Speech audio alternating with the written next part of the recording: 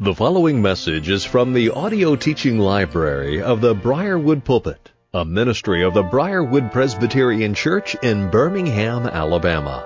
Our speaker is Dr. Harry Reeder, Senior Pastor of Briarwood Presbyterian Church. It is our hope and prayer that this message will equip and encourage you in your walk with Christ, and as a result, you will be used by our Lord as an instrument of change to further His kingdom and bring honor and glory to the name of Christ.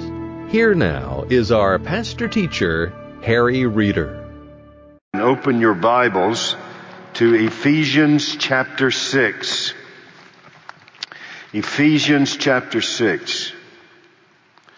Whenever you're away for something like a study sabbatical or even a week's vacation, and you come back, you know that as much as you enjoyed the blessings that that period of time gave you, you also know that upon your return, the next couple of weeks are going to contain appointments and responsibilities that you didn't do during those weeks that you were away, and that they kind of fill up in the opportunity to engage in it. And so I fully realize that that's the case for me. And but one of the other challenges when you do expositional preaching, that is preaching that is consecutively oriented in the Word of God, that we work through verses and texts of Scripture, is that there is this great burden I have, and I think it's right to have, and that is the fact that God's Word needs to be in context, and therefore it can't just be, you can't just take a passage out and make it say something you want it to say. You're to, what the Bible calls exposition or exegesis. What you want to avoid is eisegesis, that is reading what you want to into the text. But what we want to do is to bring from the text that which God has ordained for us to understand. Well, that means not only the text, but the context of the text must be understood. And then when you do a topical expositional series that we have done, that we've been doing, Foundations of the Faith, from the sanctities that are revealed in the book of Genesis, we've got to make sure these things are connected. And so when I left my last study, we're into our final sanctity that we're going to study from Genesis, and that's the sanctity of the family. And as we are looking at biblical parenting by examining the sanctity of family, as we are working our way through that and understanding it, I brought us what I said to you. I don't know whether you remember. It's been almost 2 months now. But what I said to you is that there are 3 key texts of scriptures that we're going to look at. And we got started into one of them, Ephesians 6, verses 1 through 4. We're also going to take a look at, that's pretty easy to remember, New Testament, Ephesians 6, and 1 through 4, Old Testament, Deuteronomy 6. And we're going to look at verses 1 through 5 in Deuteronomy chapter 6. So there are going to be 3 texts that we're going to look at to draw out these principles of parenting, and then perhaps some best practices sprinkled in along the way as we work our way through it. But let me remind you that the series was in response to what is happening in the evangelical church, and that are the inroads of progressive Christianity. Progressive Christianity, which is cut from the same bolt of cloth as liberal Christianity from the 19th and 20th century, progressive that came to and utterly destroyed the Protestant church, offering to rescue the Protestant church, the mainline Protestant church. It actually destroyed it.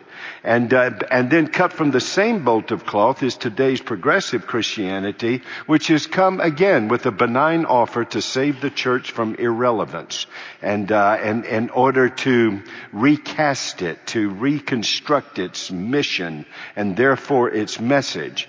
And so while they're cut from the same bolt of cloth, their issues aren't the same. In liberal Christianity, which is no Christianity, it's an enemy of Christianity, is the fact that you are denying the inerrancy of Scripture. In progressive Christianity, you're denying the sufficiency of Scripture. And what happens in liberal Christianity was a denial of historical biblical Christianity. What happens in progressive Christianity, and here's what you'll hear, I am deconstructing my faith. It's not an outright denial, it is an act of, quote, deconstructing. Well, that then goes hand in glove. Do y'all remember in the Bible that the Bible informs us that there is in fact two beasts that serve Satan in this world, the beast of the land and the beast of the sea.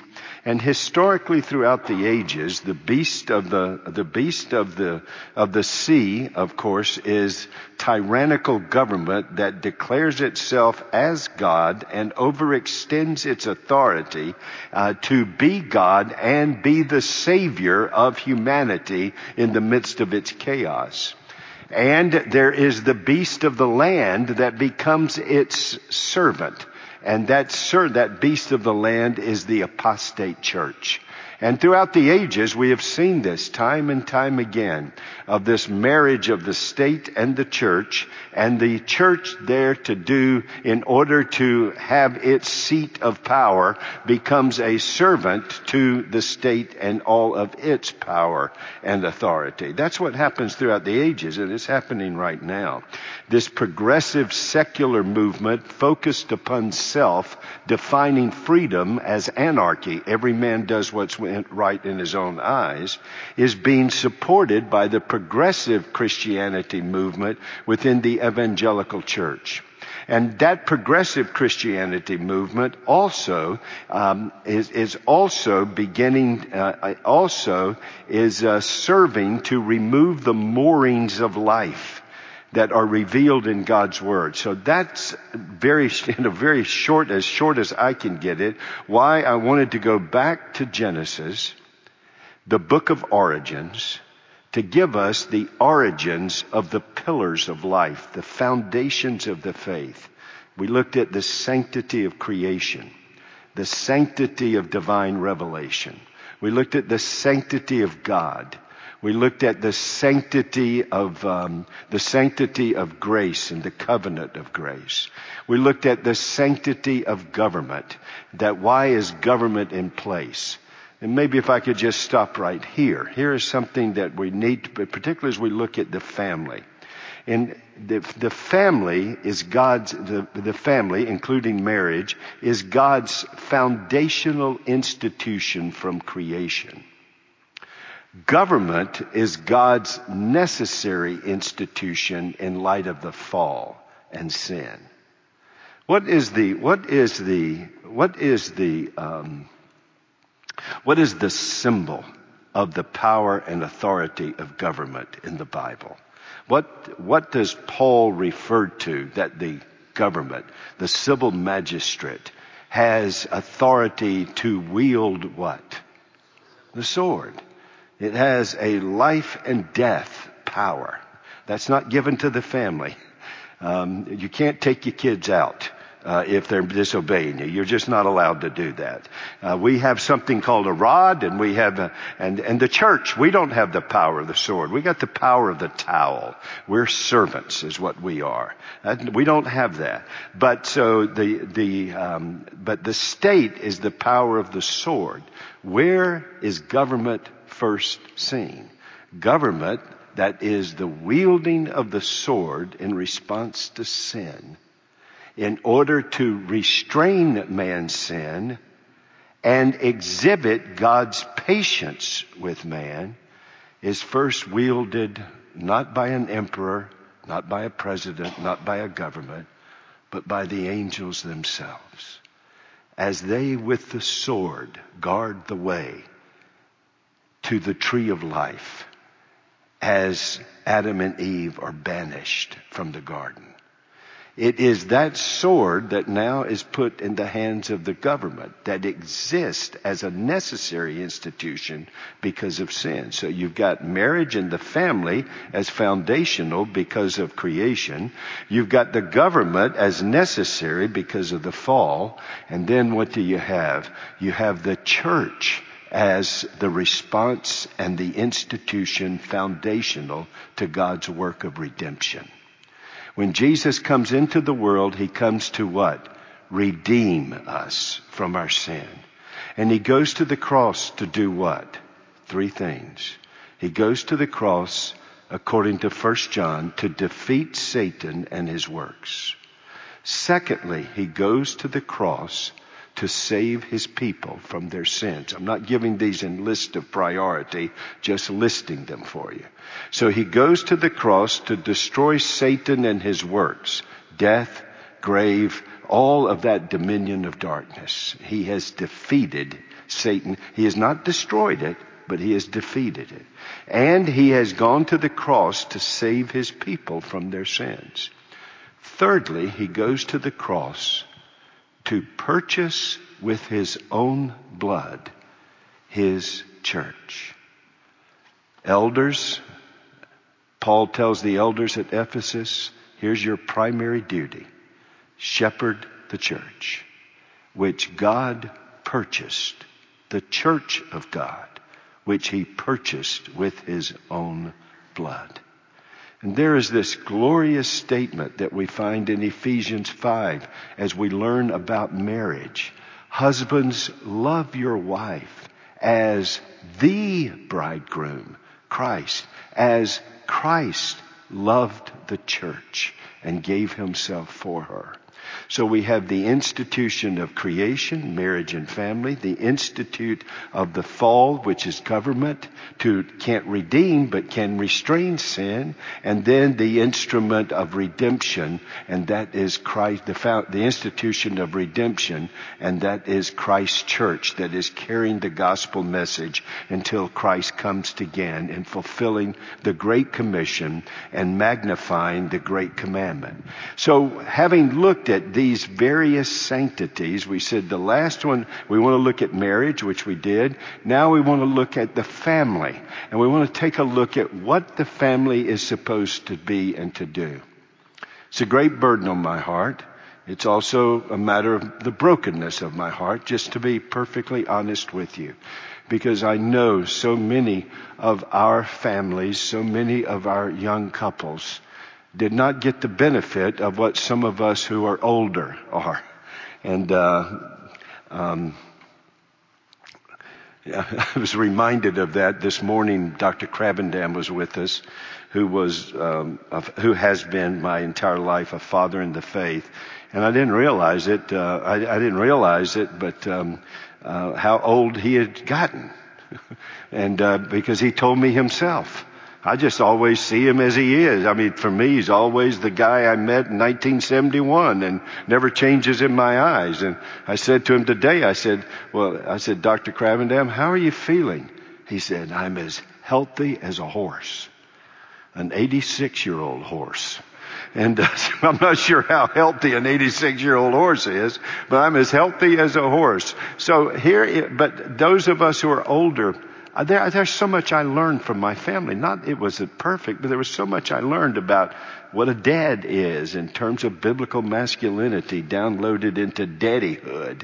And what is a woman and what is a wife and what is a mother by just watching my mother. And again, not with perfection, but just as constant signposts that point to the things that I was being taught growing up from the Bible about family and marriage and all of those things.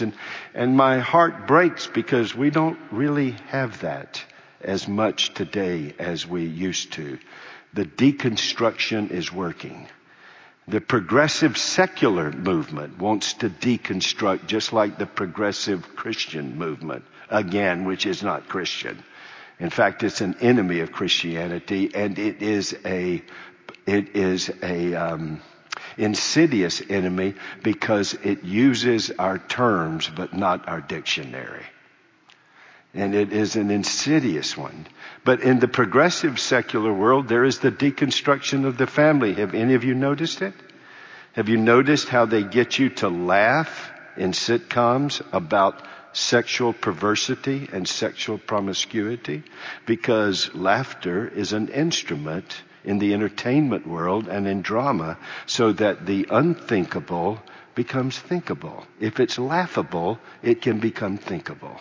And once it becomes thinkable, then it can become acceptable. And once it becomes acceptable, then it can become doable. And then it is built into the life of the culture. And we see all of these quote unquote modern family being given to our children. Another reason this is so important to me. But I can't, honestly, I feel like a failure because I can't communicate even to God's people how important this is. I falter in being able to do it, as is just obvious even now tonight. Because I know that progressive secular movement, unconfronted but abetted by progressive Christianity within the church, is aimed at your children, is aimed at our children. You know, we brought in this wonderful ministry to help us create a safe environment for our children here from all of this sexual predatorial behavior. And I remember going through the training, and I couldn't believe what I was learning. It was just eye-opening to me. I mean, I had always heard about how the children are groomed by predators. What I hadn't learned is how the predators groom the gatekeepers to the children. That's what I hadn't learned. And that was eye-opening to me. It was just astonishing to learn what I learned. Now, I'm about to say something that most of you think I have gone nuts, or at least you've already thought that. This confirms it for you. When I see what's done on television, movies, and songs, and what is being displayed, I see that as I see it for what I believe it is. It is the grooming of our children by the predators of the movements of the sexual revolution, of sexual promiscuity and perversion. They're grooming our children. And they do it through an iPhone. They do it through an iPad. They do it in the entertainment world. There is no movie. There is no book. There is no painting. There is no song that is not communicating a worldview. They are all communicating something. And have we begun the work of parenting so that our children can see it because of a heart change in the gospel and can filter it and confront it and deal with it because they have a world and life view that is faithful to God's word? Do they have that? Well, they're not going to have it without parents. And they're not going to have it without a church that in its discipleship brings gospel truth to parenting and does the discipling of it. It's just not going to happen. That's the whole concept behind this. And I know it is absolutely crucial because the frog in the kettle is working.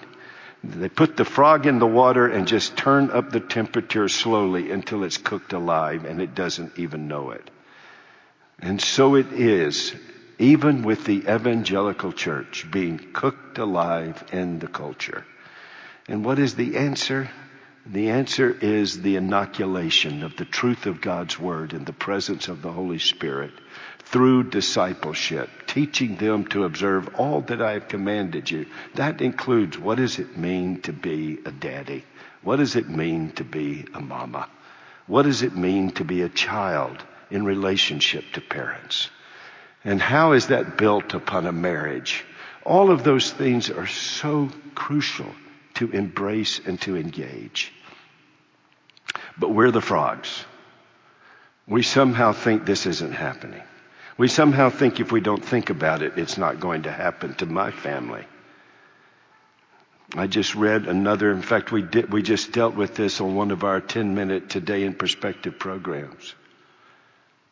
The last 60 to mass shooting perpetrators. All. They have one thing in common. They all came from a broken home. And in that broken home, 90% were fatherless. And out of the chaos and confusion of that comes this striking out in irrational violence.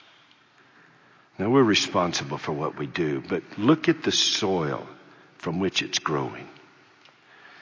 And what is happening within the church of Christ? How can we address these issues biblically? Now, Harry, why do you say that? I say that because here's the danger. When things begin to crumble and disintegrate from the culture because of the removal of common grace, then sometimes the church in its response over-responds. And it then begins to make its endeavors idolatry. The family is not the Savior. The family is not God. The family is an institution God has ordained. The family doesn't save us. Jesus saves us. But he teaches us how to live in a family that exalts the Savior and engages in the parenting that's necessary to bring children to this Savior. And what is the objective of Christian parenting? So those are the things that we're just simply trying to lay down the tracks to understand. Can you imagine the confusion of I was just sitting out there listening to my son. I know I was wrongly distracted as he was leading us in prayer. And I don't know, did you notice he prayed for me? Did y'all notice that? Hello? Yeah, you notice that? Did you notice how he stumbled when he prayed for me? I saw it. I know him. He never talks like that. He stumbled right then. I could tell. And Lord, be with. He didn't know whether to say Dad, Daddy, Pastor Reader, and he went to Dr. Reader. That's where he ended up at that point. Dr. Reader. So we have all of these relationships within our family that are built and that sustain us and that we work our way through and work our way with each other and around each other. And how do we accomplish that? What do we do and how do we approach it? Well, Ephesians 6 gives us some basic contours, and I already started this with you, but was not able to finish it. So let me just give you a couple of thoughts from it. If you'll look with me in Ephesians 6, verses 1 through 4. And yes, I'm going to be timely tonight. I am not going to do the Max Bunn sermon tonight. In fact, I'm 5 minutes over from where Max ended us. But we are going to be timely tonight. Would you look with me in Ephesians chapter 6? I do want to thank Max and the others who so wonderfully and faithfully ministered, not only on the Lord's Day in the various classes, but also on Sunday evening. Children, obey your parents in the Lord, for this is right. Notice, not it will produce great children. That's a consequence. This is right. It is faithful to God's word. Honor your father and mother. How do you honor your father and mother during childhood? You do that through obedience. And then he says, and then he goes to the commandment that it is rooted in that makes it right. Honor your father and mother. So what does it mean to honor your father and mother in the days of childhood? Now, this is not after your marriage. After your marriage, you've left and cleft. So you are not directly under God's leadership through your parents. You still have a relationship with them. You still honor them. But in childhood, the honoring is manifested in obedience. Now, how do you honor your father and mother and why? Well, here's a reminder. Here's a motivation. This is the first commandment that comes with a promise. In other words, In other words, have no other gods before me. Do not make for yourself any graven images. Do not take the name of the Lord your God in vain. Remember the Sabbath day. And then you get to the 5th commandment. Honor your father and mother, that it may be well for you in the land. It's the first one that attaches a beneficial consequence to the lifestyle that is being commanded. That it may go well with you and that you may live long in the land. Then he flips from the children to the fathers. Fathers, do not provoke your children to anger, but bring them up, raise them up in the discipline and in the instruction of the Lord. Nurture them, discipline them, create the environment whereby, that's the discipline of the Lord, the environment, the instruction, that's the content of your parenting. And yes, it's fathers and mothers. The teaching of the mother is on her tongue as well. But the father is responsible.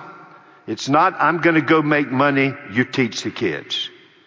No, the father is responsible before the Lord in the teaching of the children in the context of a deeply intimate oneness of marriage. And so that's what he is called to do, and that's what the father is called to do. And he's called to what? Not beat them down, not tear them down, but bring them up in the discipline and instruction of the Lord. If you don't, what will happen? Interestingly, the absence of a hands-on father in parenting, he says, open the door for the provocation of anger. I will refer you back to the statistic I just gave you. The broken marriages, families, and the overwhelming majority, the absent father. I remember Chuck Colson giving an illustration once about a way they said, we just kind of stumbled on this evangelistic opportunity in the prisons. He said, we decided on Mother's Day to offer to every prisoner that came to the service, we offered them a free Mother's Day card to send out to their mothers. And we would provide the stamp as well. He said the crowd was overwhelming. He said, man, this is great. He said, next month, we're coming up on Father's Day. Let's do it again for Father's Day. Father's Day, nobody came. So Chuck said they put a team together to find out, why did you have such an overwhelming response at Mother's Day and a paltry, insignificant response on Father's Day? And he said the message was consistent. He said, after talking to 4 or 5 guys, we quit. He said, let me give you the gist of it. When we said, why didn't you come to get the Father's Day card to send to him? And the answer was, send him a card. Number one, I don't know him. Number two, if I did, I'd probably kill him. He's never had anything to do with my life. And I was a throwaway. And it was interesting how universal that response was throughout the prison population. Now you can thank the Lord for the government. The government did a study on this. The study cost $29 million. The basic finding came back and was read on the floor of Congress. We have found out, now notice the politically correct language. We have discovered through this survey a significant factor that children seem to do better when they grow up in a home with 2 adult persons committed to them. No, they can't bring themselves to say a father and a mother. I think I could have saved the government $29 million on that one. That wouldn't have been hard at all. The reason you don't have children till Genesis 4 is because you don't have marriage until Genesis 3. In fact, I believe God embraces the song we used to sing in the 1st and 2nd grade. What was it? Don't worry, I'm not going to sing it. I'm just trying to remember it. Bingo! I knew Jim would have it for me. First comes love, then comes marriage, then comes what? The baby carriage. The order is appropriate. That is the order. The commitment, the relationship covenantally, and then the blessing of children. That's the order that God has put into place. Well, guess what? It's right here in Ephesians 6. In Ephesians, chapters 1 through 3 give us a gospel distillation around a marvelous phrase that Paul loves. It's called in Christ. If you ever want shorthand for the gospel, here it is. Union with Christ. We are in Christ. Christ is in us. And that is the mystery revealed. That is the hope of glory. Right with God and God right within us.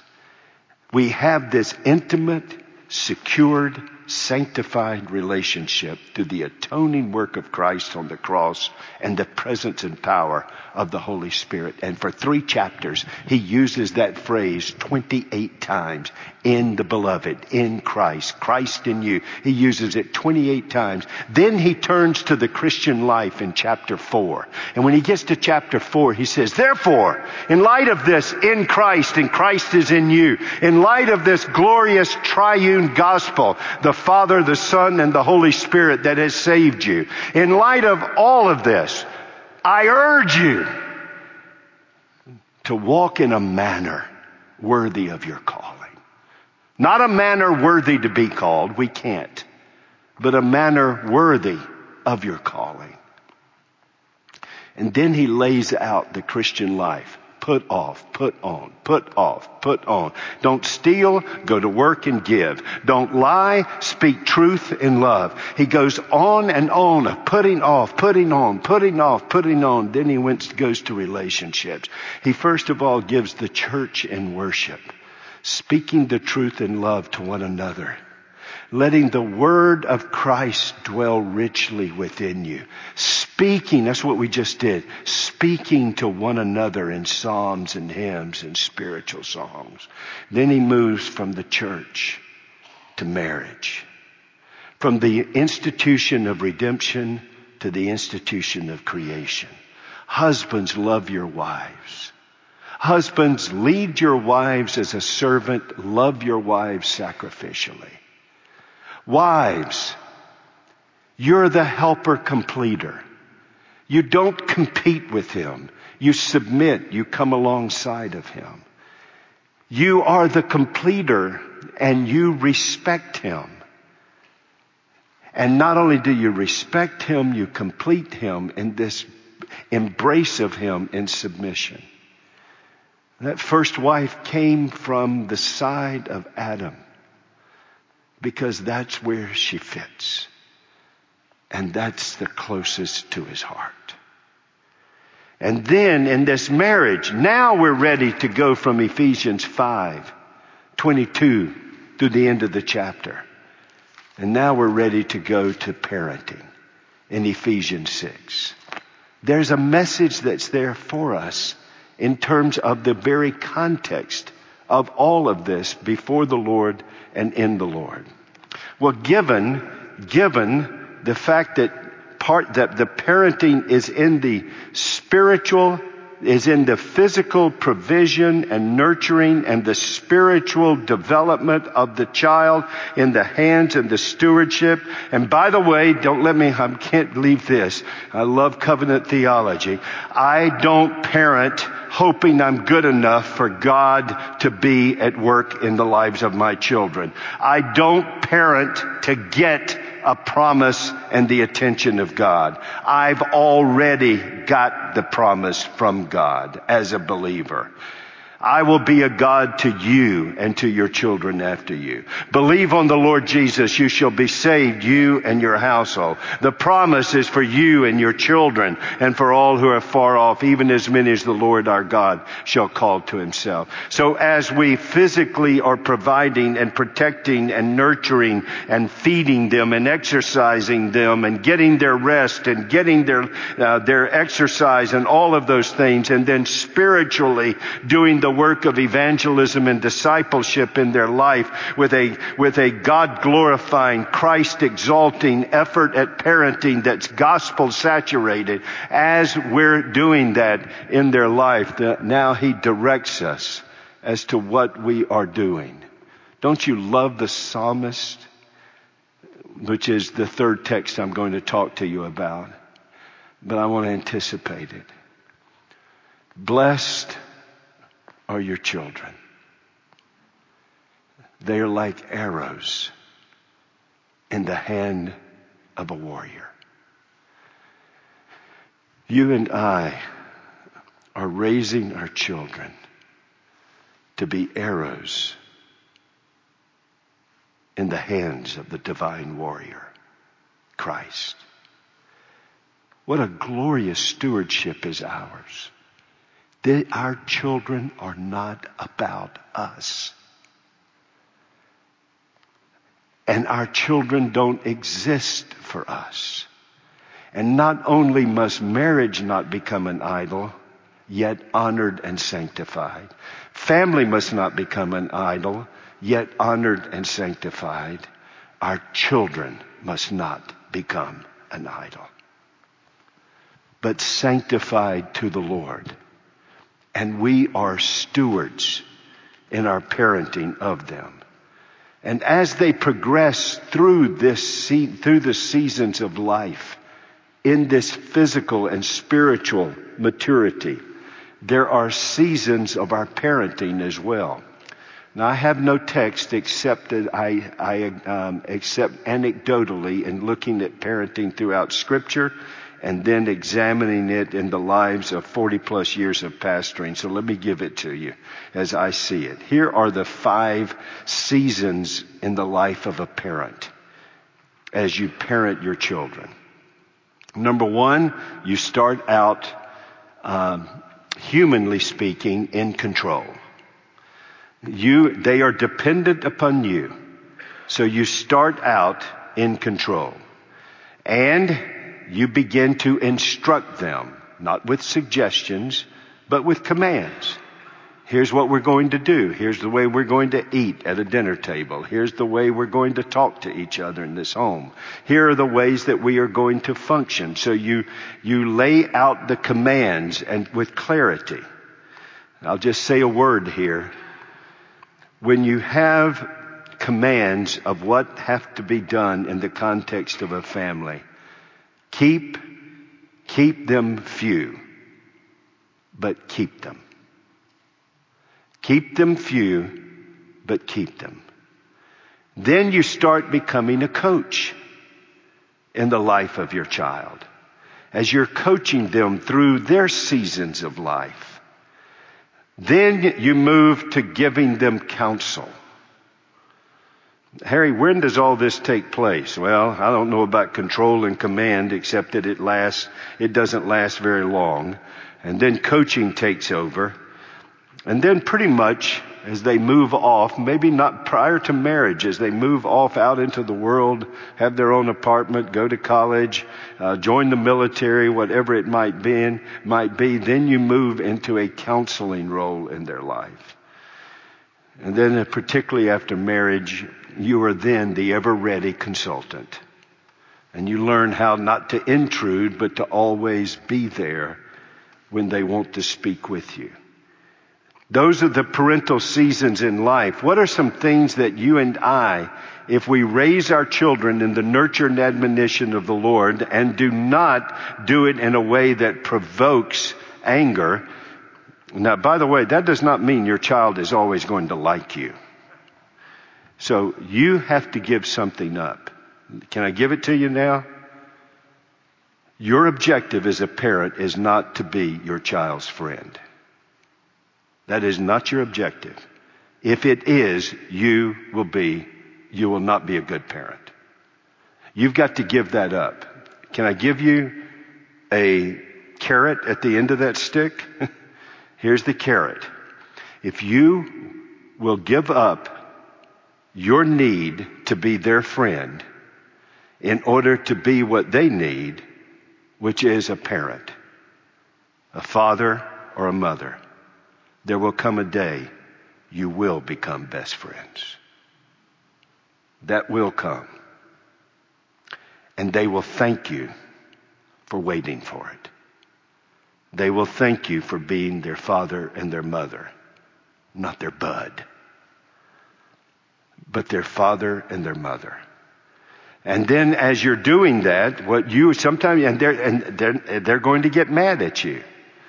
What he is speaking of in this matter is, do not create the anger that comes from a lack of affection, attention, and clarity. Confusion and chaos and absenteeism creates the anger of a life adrift. And so you're giving the anchors, you're giving the environment, the discipline, and the instruction of the Lord. You give it with control. You make sure the environment's in place. We've got a home. We've got food. We're providing. I'm there. I'm talking. You give commands with clarity and the consequences of a lack of obedience with clarity. And you learn how to affirm obedience, and you learn how to correct appropriately, proportionately disobedience. Then you learn how to coach them through the decision-making portions of their life. I remember talking with one parent not long ago, and I've only got just a minute to give you this last list, and then we'll close in prayer. But I remember talking with a parent not long ago, and it was, oh my goodness, I just don't think my son should be dating yet. And I said, well, how old is he? And they said, well, he is a junior in high school. And I said, well, first of all, I'm not going to enter into the debate on courtship and dating. I've got my ideas on that. I'll cover that at another time. But in the context of the vocabulary that was being used, I said, well, that means he's going to be going to college. When? Oh, in a year. So you want his first decision of what to do and who to do it with on a courting engagement or a date. You can call it whichever one you want.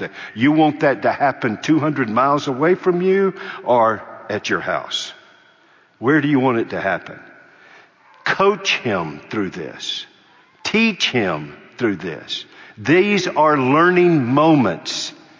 These are learning moments where you can walk them through it and be there when they stub their toe or fall flat on their face. So you coach, then as they leave, you counsel, and then as they leave and cleave, you become the consultant. There are 5 things you must remember in parenting that are presupposed in Ephesians 6. Here's the first one. Your child is not a blank tablet when they're born. They're born with a sin nature. Your children are born sinners. They have a sin nature. Don't you love it over here at the baptism? And I say the first vow. Do you acknowledge that your child is in need of the cleansing blood of Jesus and the renewing grace of the Holy Spirit? In other words, do you acknowledge that your child is a depraved sinner? Do you acknowledge that?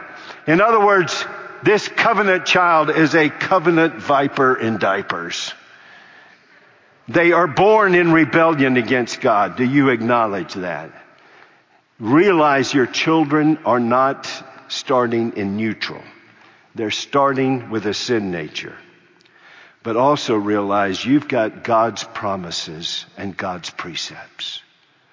God has made you, the second principle is God's promises and precepts that He has given to you as a believer in the family. God's work of redemption embraces the family. Let me go ahead and tell you where we're going to end. We're going to end in the Old Testament that anticipates the coming of Jesus. And it tells us that this Jesus will do great things. And one of them, he will turn the hearts of fathers to their home. He will turn the hearts of fathers to their home. And God's promises and precepts at work in the life of the parents and in the life of the child are true and amen in Christ. Number 3, your objective is conversion. Your objective is conversion in the life of you have a heart focus. You're not trying to raise a Pharisee. Yes, you can do this, and we're not going to do that. But what you're aiming at is not the external washing of the cup. You're aiming at what's filling the cup. You're aiming at the heart. Number 4, your family needs to make use of your extended family. Your family needs to make use of your extended family.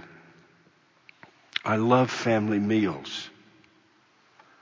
I love family time together. Immediate family and extended family.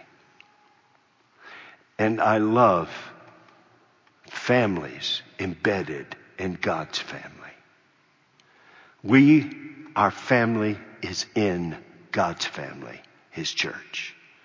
And His family is in our family. Spiritual uncles and aunts, spiritual grandfathers and grandmothers are of inestimable value to me as a parent. I want my children exposed to them in the context of Christ's church. 5thly, you have to have a God-centered approach to parenting, not a child-centered approach to family. I just said that your child, and I'm going to pray after this. We're done. So I just said to you that your child is born with a what? Sin nature. What is a sin nature? It's all about me. And if your family revolves around them, guess what you just did? You reinforced the sin nature. That's what we just did. We love you. But this family doesn't revolve around you. Can I give y'all an illustration of that in my life? I wish I could tell you it led to my salvation. It didn't, but it did get my attention. My dad was gone from home a lot during the spring because my dad was in minor league baseball. So he was gone for quite extended periods of time. I took advantage of that in causing great distress to my mother. And my dad would get home, and that meant a trip up to the bedroom, and my dad had not heard you weren't supposed to use corporal punishment, and so I knew what was coming. I remember being in the 9th grade at that moment, and Dad, I could look at him, and he said, "Son, go get the rod." So I went to get the rod. I brought it back, and he said, "This is the last time. I'm tired of coming home and seeing your mother the way she is. And I'm not going to do it again. This is the last time. If you continue to do this, I have called the Stonewall Jackson Reformatory School. They have a place for you reserved. And that's where you're going. This home doesn't revolve around you. I loved your mother, and I married her. And you are a blessing. You are a blessing from that. But you will not destroy that." That was a marvelous wake-up call in my life. I wished I could tell you I got converted. I didn't, but I did get attention. They did get my attention. And as I look back on it, I've never forgotten that. I could tell it was out of love, but I could tell it was out of priorities, and I could tell I was not the center of this home. It was going to be the Lord and the priorities of life that He had established. I didn't on that day, but I have ever since then thanked the Lord that was communicated to me. Now, try to find to do it a better way. But make sure your children know the home does not revolve around them. This home revolves around the Lord Himself. Father, thank you for the moments we could be together. We give you praise. We give you thanksgiving. Our God is glorious. Our God is great. Our God's grace is marvelous. And in this day, without the cultural allies in place, help us in the body of Christ build families in and for Christ, based upon the promises, guided by your precepts, and seeing your glorious work in the lives of our children, for which there is no greater joy than to see our children walking in the truth. In Jesus' name, amen. You have been listening to a message by Harry Reeder, Senior Pastor of Briarwood Presbyterian Church in Birmingham, Alabama. For more information on the resources available through Briarwood Presbyterian Church, or for more information on the teaching ministry of Pastor Reeder, visit us at briarwood.org or call 205-776-5200.